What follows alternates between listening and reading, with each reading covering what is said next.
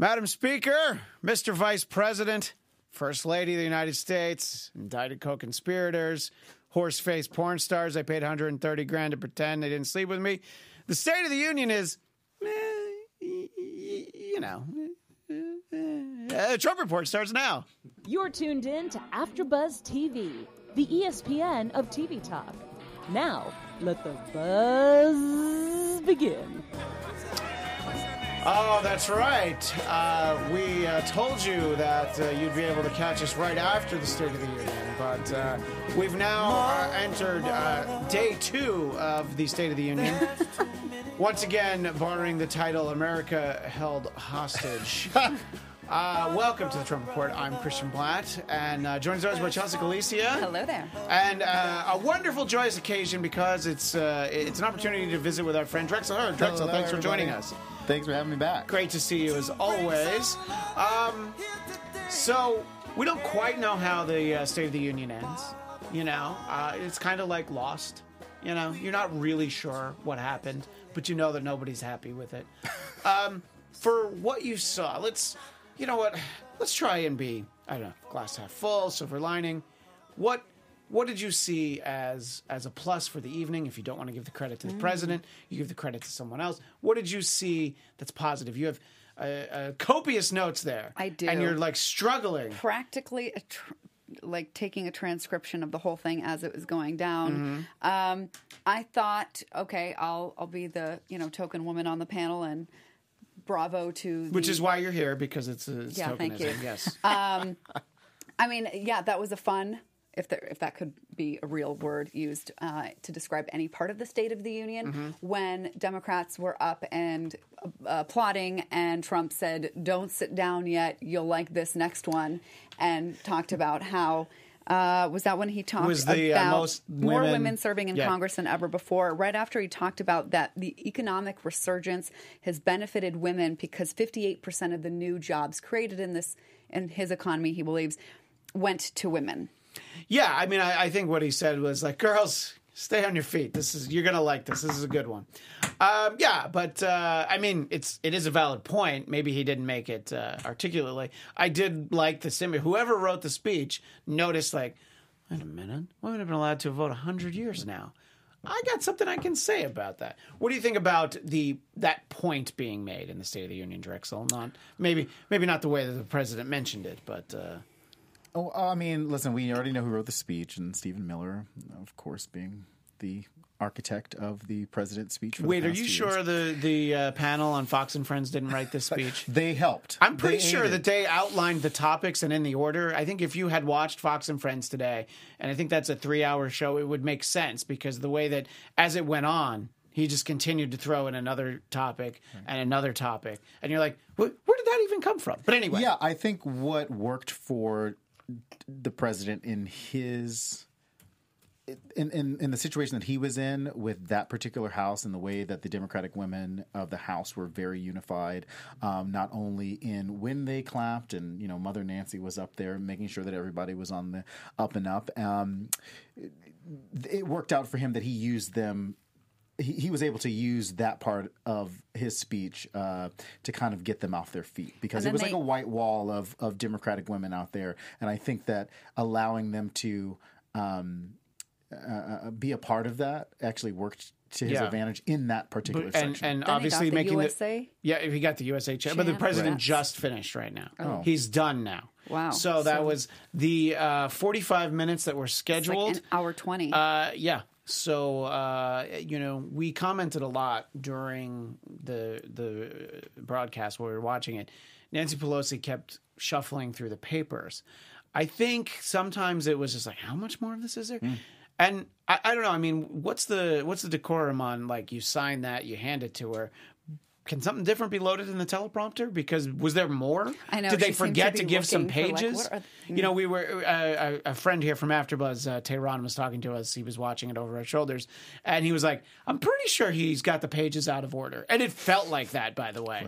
Right. But I don't know. What's can you give Pelosi, the speaker? Can you give the speaker like a rough draft, and then you're like, yeah, but the real speech is still top secret. Well, the president always hands the vice president president and the speaker the draft of Right. the speech.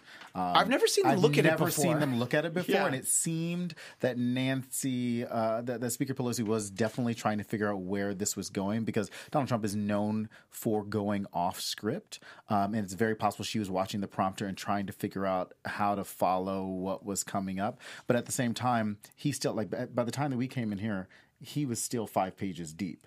Yeah. He still had 5 pages left. And so from what we saw with Nancy kind of shuffling the pages. But I think that's pretty much what happened, because if you followed this speech, there were some things that was just a lot of ramble and a lot of anecdotes, and that was unfortunate. And I was texting with some people during the speech, and I said, it kind of felt like a third-year address. Like there was no new policy initiative that normal presidents use during their second year. And he spent a lot of time not kind of glossing over the initiatives that he should have expanded on, and then spent a lot of time on immigration as if it was a topic that was that it was a topic that he knew wouldn't move at all. Right. But he spent almost like 20 minutes just talking about the same things that he's been talking about for the last few weeks, instead of trying to figure out That's his how specialty. better instead of trying to figure out how best to move the needle with Democrats as the House majority. I got the impression that before we were really into it, I got the impression that he was like legitimately focused on the schedule and the time, because he walked in and I think it was like 6:03, and look, presidents of both parties, sometimes you saunter in 12 after, you take your time. Sometimes there's a lot more, hands to shake and all that. And I'm like, oh man, he's getting right down to business. But yeah, it was an hour 25 or whatever it was exactly. The other thing that surprised me, and I don't know, I wasn't here with you at the beginning. I was listening on the radio like an old person while I was in the car. But you always wait for the speaker to introduce you. And he just started talking. Now, I don't know if that's conscious effort, because obviously it could just be him not realizing that he was supposed to do that. But it could also have been a little bit of the gamesmanship back and forth with Pelosi. And it seems like a minor thing, but she seemed legitimately surprised by it. Chelsea, do you think that he consciously was like, I'm not letting her talk? I actually have no idea. I could have forgotten. Yeah, Drexel commented it to me that's how, decorum usually is. It didn't really, surprise me. I didn't remember that. I, strangely enough, wanted to hear just like what was in this speech, knowing that the conclusion of the speech, which he said it in the middle of the speech about the union being strong. Yeah. And I was really listening for how he was going to measure that. And I guess it's maybe unfair of me to expect that he was going to use some kind of objective measure to measure that, because I'm not sure if any president in my lifetime has used an objective measure to really, how do we tell if the union is strong? And to me, it seems that because he believes the economy is doing well, that the state of our union is strong. But when you look down on a personal level, how is the economy, the personal finance of most Americans going? It is not good. What is good, you could say, is the GDP. And he kept talking about how we're the hottest economy in the world. We are the envy of the world. And so if that's how we measure the state of the union, what other people think in the world about our economy, and that's what makes us strong, I want a new measure. Is anybody with me? I hope the Democratic platform includes a new measure of the state of our union is strong, because this measure is not working for me. Yeah, I think he talked about the bills that were passed within the last year that he felt have made an impact. The opioid focus on the opioid crisis, the Farm Bill, the VA reform bill, and the VA accountability. Like those are the things that he kind of, and then criminal justice reform, of course. So, but it's interesting to hear the president's rhetoric about where we are as a nation outside of the prompter, and clearly he doesn't believe that the State of the Union is strong if he is pushing policies where he believes that are keeping our nation from being strong, especially on the topics of immigration. So I thought it was a little weird. I was just reading, it's not surprising. Like you should said, like the State of the Union is almost kind of sort of Right. strong. Especially with the theme of choosing greatness. So I think he could have like stuck with that great theme that he, that Make America Great Again, but the theme was choosing greatness. Killing it. But not surprisingly, Megyn Kelly tweeted, "Nice finish, solid speech, not a game changer, but these things never are. Trump wins just by being up there looking presidential." And if that is not a sign that this speech was terrible, then that's the measure right there. Because if somebody says, well, he just got up there and looked presidential because he could read off a teleprompter, that is what Republicans and pundits on TV have said every time Donald Trump has got up there and given a speech where he is able to read. Like, it's crazy because he didn't say anything. The entire hour and a half, he didn't say anything that was new and bold. Except that he's got a hot date with Kim Jong-un. Right. And he used other people, whether or not it was Buzz Aldrin, whether or not it was those people, to fill this time where he could have spent trying to talk to Democrats about policies that work for them. He spent zero time on infrastructure. The one area where Democrats probably could have come to the table with him and said, this is what we want. He literally skipped over infrastructure. That was my observation as I was driving over, is that he started off with, sort of talking about crowd pleasers. He was talking about veterans from World War II. He's talking about Buzz Aldrin. Who's not going to clap for Buzz Aldrin, Right. And then later, towards the end of the speech, as we were getting set up, he was speaking about Holocaust survivors in relation to the synagogue shooting in Pittsburgh. So, there was the nice moment with the young girl who survived cancer. So, yeah, and look, every president calls to people like that. But there's definitely some crowd pleasers in there. There was also some things that were specifically put in there for the base, which we'll talk about. I did notice that Nancy Pelosi, and look, the opposition has plenty of opportunities to not stand up. But what I did notice, there were times where she would clap but not stand up. And I was thinking, I think I even said this to you guys, is that if you were playing a drinking game where you did a shot every time Pelosi stood up, you would not be drunk and you'd be able to drive home. There would be no problems because she stood up so rarely. And when she did, it was like, oh, I gotta stand up for the Holocaust survivors. Of course. That's because it's like, yes, that sounds good, but there's a whole lot of buts behind it that I can't explain right now. So I'm just going to give you the half clap and no standing. But I was dying to look to see the faces of the House members when Trump was going on his rant against socialism. Clearly, some people have gotten under his skin. They showed your friend Bernie when the cameras showed that. And I think Alexandria Ocasio-Cortez did not get shown because of seniority. I think Bernie gets to, he gets the nod over her. I was... If there was a surprising moment, I was surprised by how forceful he was about that he would even bring it up. Like, usually if you're a sort of, the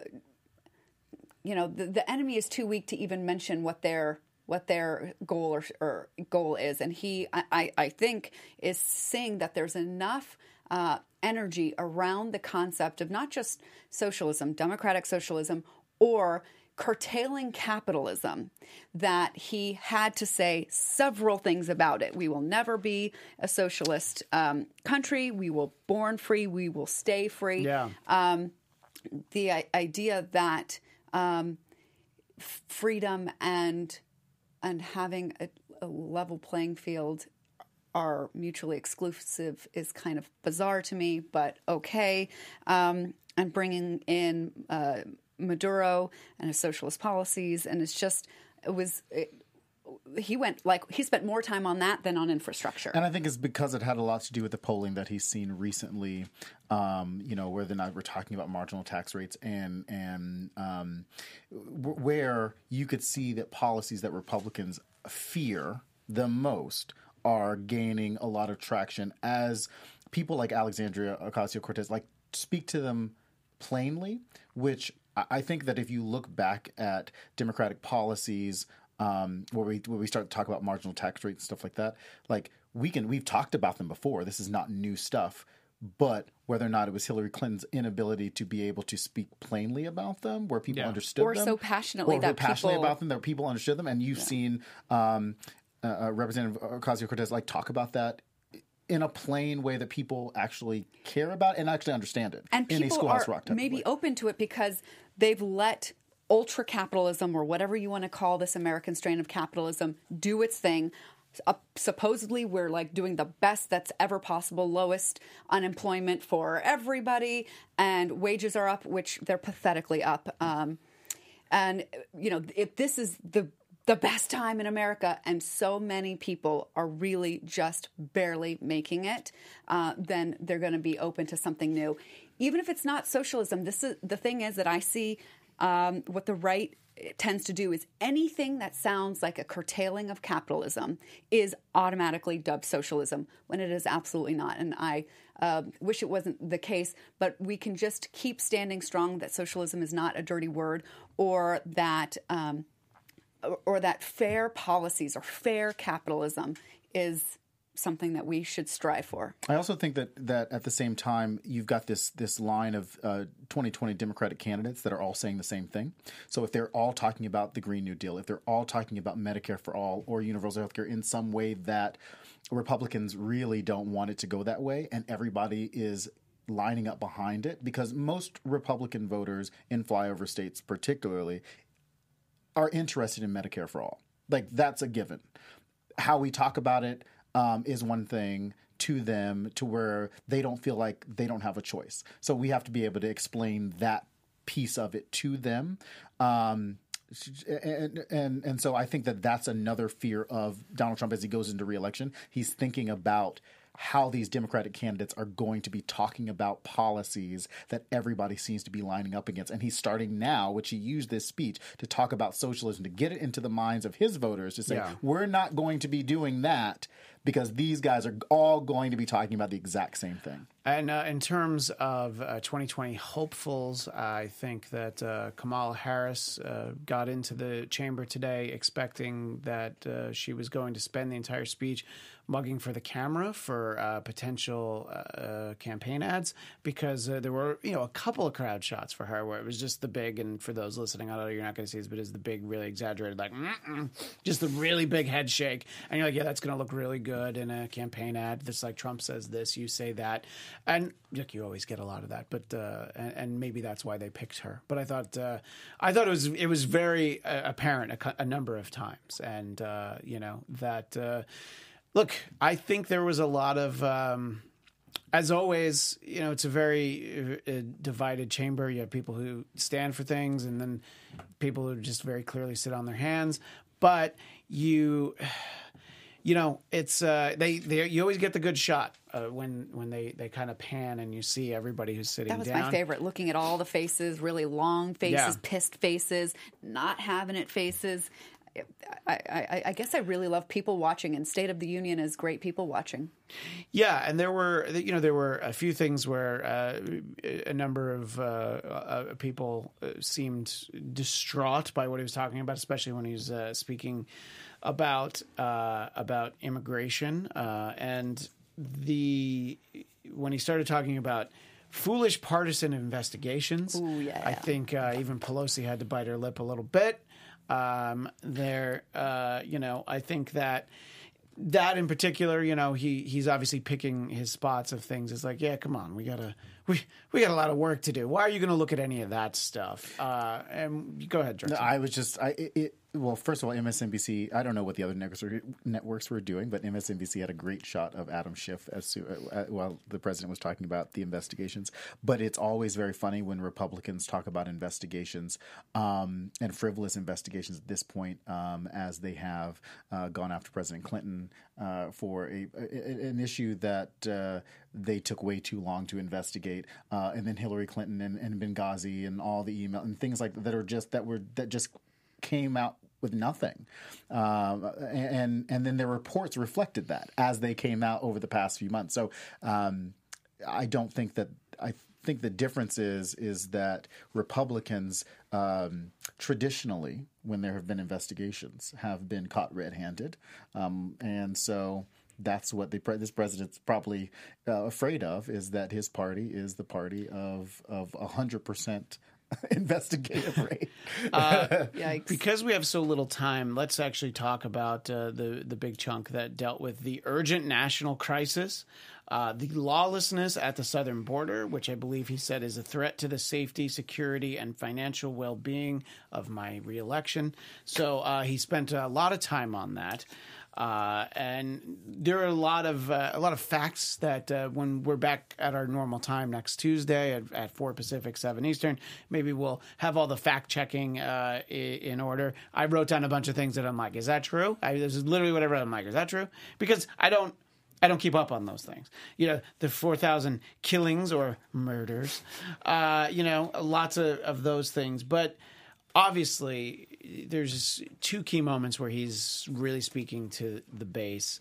And regardless of your own feelings on the issue, Chelsea, do you think that he connected with his base? Like, look, I'm still going to do everything I can to get this done like I promised you I would. Yeah, I mean, he had his moment where he said, I will get it built. And I think the base probably really loved that. But even I was surprised when his segue into this subject was, and now for the national crisis of our times.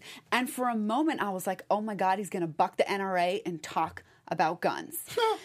You didn't really think that. Could not have thought that. Okay, listen. Did you have a magic mushroom on your way over? Come on. It was for a quarter of a split second. Quarter of a split second, I'll give you. Half a split second, I would say no. That's what I thought. I mean, that's, maybe the other quarter second was on opioids.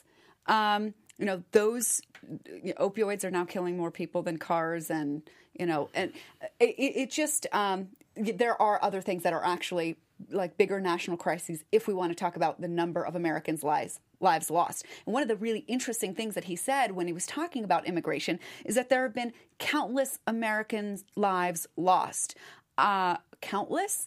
I'm pretty sure we can count the number of murders if there is such a thing. Or at the very least, you can put an estimate on it. It's right. More than... And the reason that he didn't put a number on it is because it's actually very low. And the highest number that I have heard came from, I believe it was Hannity, was 4,000, something like that.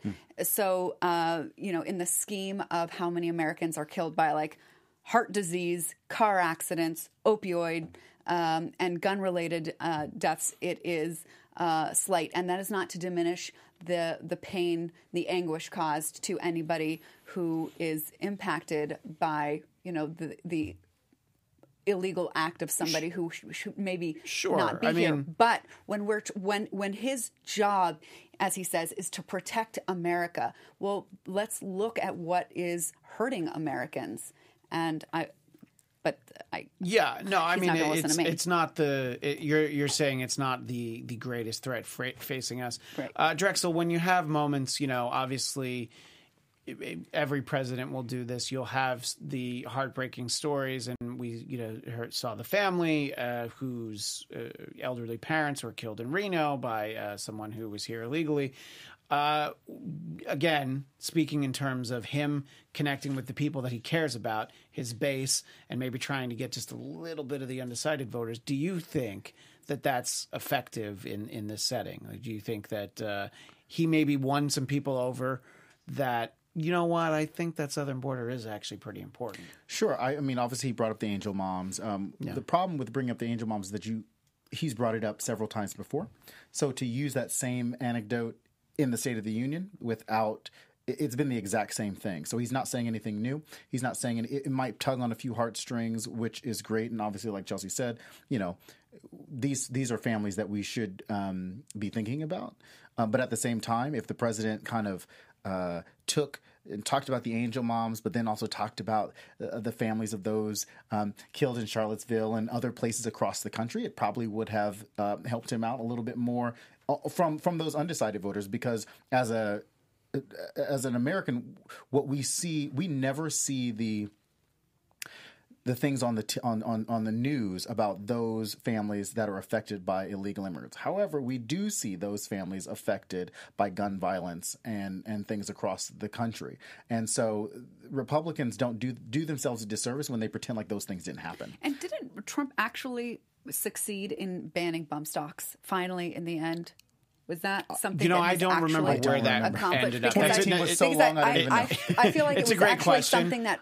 I think so, but I don't want to say with any authority. I mean- but I think you're right. But he always would say, he said, if we're not that we're close. But he didn't mention guns at all. Right. That No, was a noteworthy leaving out for me. because we have under 10 minutes, there's two things I want to make sure I talk about. One, his claim that if he hadn't been elected president, we would be in a major war with North Korea. I like that it wouldn't be a war with North Korea. It was a major war. Country that I don't know is capable of waging a major war. Interesting that he let us know that he'll be meeting with Kim Jong-un in Vietnam. Hey, Donnie, it took you 50 years, but you're finally going to Vietnam. Good for you, pal. Nicely played. Thank you. Yeah, this is really why I want to make sure I got the topic in, because I liked my joke. No, but legitimately, I mean, it is something he can point to. He's like, hey, I sat down with this guy. Whether you think he's somebody that you should sit down with, nobody else had talked to him. So it's a smart thing to highlight. But Drexel, I almost feel like I know the answer. If Hillary were president, we would be in a major war with him right now, right? I mean, I feel like Hillary the Hawk probably would not have taken us into a war with North Korea. I don't know. That sounds like fake news, but you can keep talking. Go ahead. You know, I think that what we have, it's very interesting to hear the president talk about North Korea, because everything that the president has said over the past few months about North Korea has been the exact opposite of what we find out after the fact. So he could talk about, you know, kind of nuclear, like a de-escalation of their nuclear weapon. Like, yeah, there hasn't been a nuclear attack in 15 months, but there wasn't before either, or a nuclear launch. Like, you know, so I think that there's been testing. Yeah. And maybe North Korea has just been like, you know, hey, we're just going to pull it off for a little bit. But it's not like they haven't been ratcheting up their nuclear program. That has not stopped. We know that has not stopped. Not only do we know that has not stopped, the Secretary of State has talked about that piece of it. So when Trump goes out there and talks to his base with alternative facts, he doesn't help himself when eventually you're going to have people like a Kamala Harris or like a Cory Booker or like an Elizabeth Warren or like a Kirsten Gillibrand who are going to be bringing the fire in these debates, and they're just going to be laying that out, and he's not going to be able to catch up to the lies that he has said over the past 3 years. Every person you said would put us in a major war with North Korea. I just want to go on the record. Go ahead, Chelsea. I was just going to say, because I don't do this very often, I wanted to say on foreign policy something that I did agree with the president on, and that was his line that great nations do not fight endless wars. I don't believe that great nations get out of wars clumsily either. But the initial point, I think, is right. And you know, obviously, it's not difficult to do the math to think about how long we've been in the Middle East, because that escalated after 9/11. And it's a long time for something that, what can you point to what was accomplished? I mean, you know, there are things, but it's not like any, you know, great war from the 20th century. People may say that there were attacks prevented, but that's very difficult to measure. But that's not. It's not like, you know, liberating a people. Right. You know, 7,000 people have died, which is more than like twice 9/11. 52,000 wounded. 7 trillion spent. Holy moly! Right. And it's always very interesting to hear Republicans talk about, like Rand Paul and who has voted consistently on funding the Department of Defense, against funding for the Department of Defense. So, but it's also very interesting to hear Republicans clap for a line like that when they're the ones who continuously, and Democrats too for the most part, continuously fund, in this case, $700 billion over the past 2 years. I thought it was $700 billion each year. Yeah. I'm sorry. That's a lot of money for not wanting to be in an endless war. Yeah. Because it's like, what's the point of all of this funding when you could be funneling that $700 billion into healthcare costs, fighting the opioid? There's other priorities or infrastructure at this point, an area where Democrats would have gladly. Right. And one thing that I definitely want to make sure we talk about, because it's obviously probably the biggest thing that's thrown in there for the base, is the conversation about abortion and about pro-life issues, which, you know, you can look at the polling, but a sizable percentage of the country that's important to, I don't know how much, less than half, I don't know if it's right, whatever it is, that's a lot of people. That is probably the single most important issue to them. And it seems already that is it's an area where Republicans, President Trump, will be able to make some ground because you have, bills like the ones that he alluded to, where the facts of it don't really matter because when it's reported, it is like, yeah, you can abort a baby right when you're giving birth. That's the way people are perceiving it. So that is really an issue. Drexel, I'll ask you first. Asking the man. No, I'm just kidding. Well, I wanted to give you the most time, so I'm asking him first. All right. Chelsea, stand up. You're going to like this one. Wow. All right, Chelsea. Now I have to let you. What do you think? I concede my time. He yields his time. What do you time. think Democrats can do, with an issue where obviously pro-choice is the platform and that's where they stand? Yeah. How do they handle this issue heading into 2020? So we start by agreeing with the president that a culture that cherishes innocent life is a valid goal. Okay. And innocent life does not end in babyhood. We have innocent Americans, children, women, men that the system is really not helping. So we should agree that innocent life is all throughout our life. Sure. Second thing is if you are trying to take away health care from women and birth control that can prevent abortions, then you are not really helping your cause. I read an article today that found conclusively that the number of women who put in IUDs following the president's election was significant enough to where they can say that it was his election that caused women to go and get their IUDs. So you're welcome, fellas. Which, I mean, if that is a wall that I am for. The IUD wall? Yes. Along your southern border? I'm sorry. I don't. Look. That is really well done. Been a long day. So, where we might be able to agree is hopefully on the prevention for the need of abortion. We try and minimize the numbers. I think that we can agree on that. But you're not going to get Democrats to be a no. But your centrist Democrats, Drexel, are able to walk the line of I support the choice. I would hope that there are not so many of them. I know it's a difficult choice, especially male Democrats usually go like, what am I going to say? So what's the fine line to walk where, this doesn't become the issue that you just, get devastated by, right. And by you, I mean, Democrats. I mean, which I brought up. Sure, exactly. I mean, as you said, what am I going to say? But I do think that as we talked about what AOC has done in terms of explaining tax rates, I think marginal tax rate is very complicated, and the abortion issue is not that complicated. It can be explained as long as people understand where you're coming from. Like we saw in Virginia last week, where Governor Northam and one of the delegates from Virginia got wrapped up in this crazy situation where they were talking about a bill that's going to the floor that does talk about where a doctor and a mother can make that decision.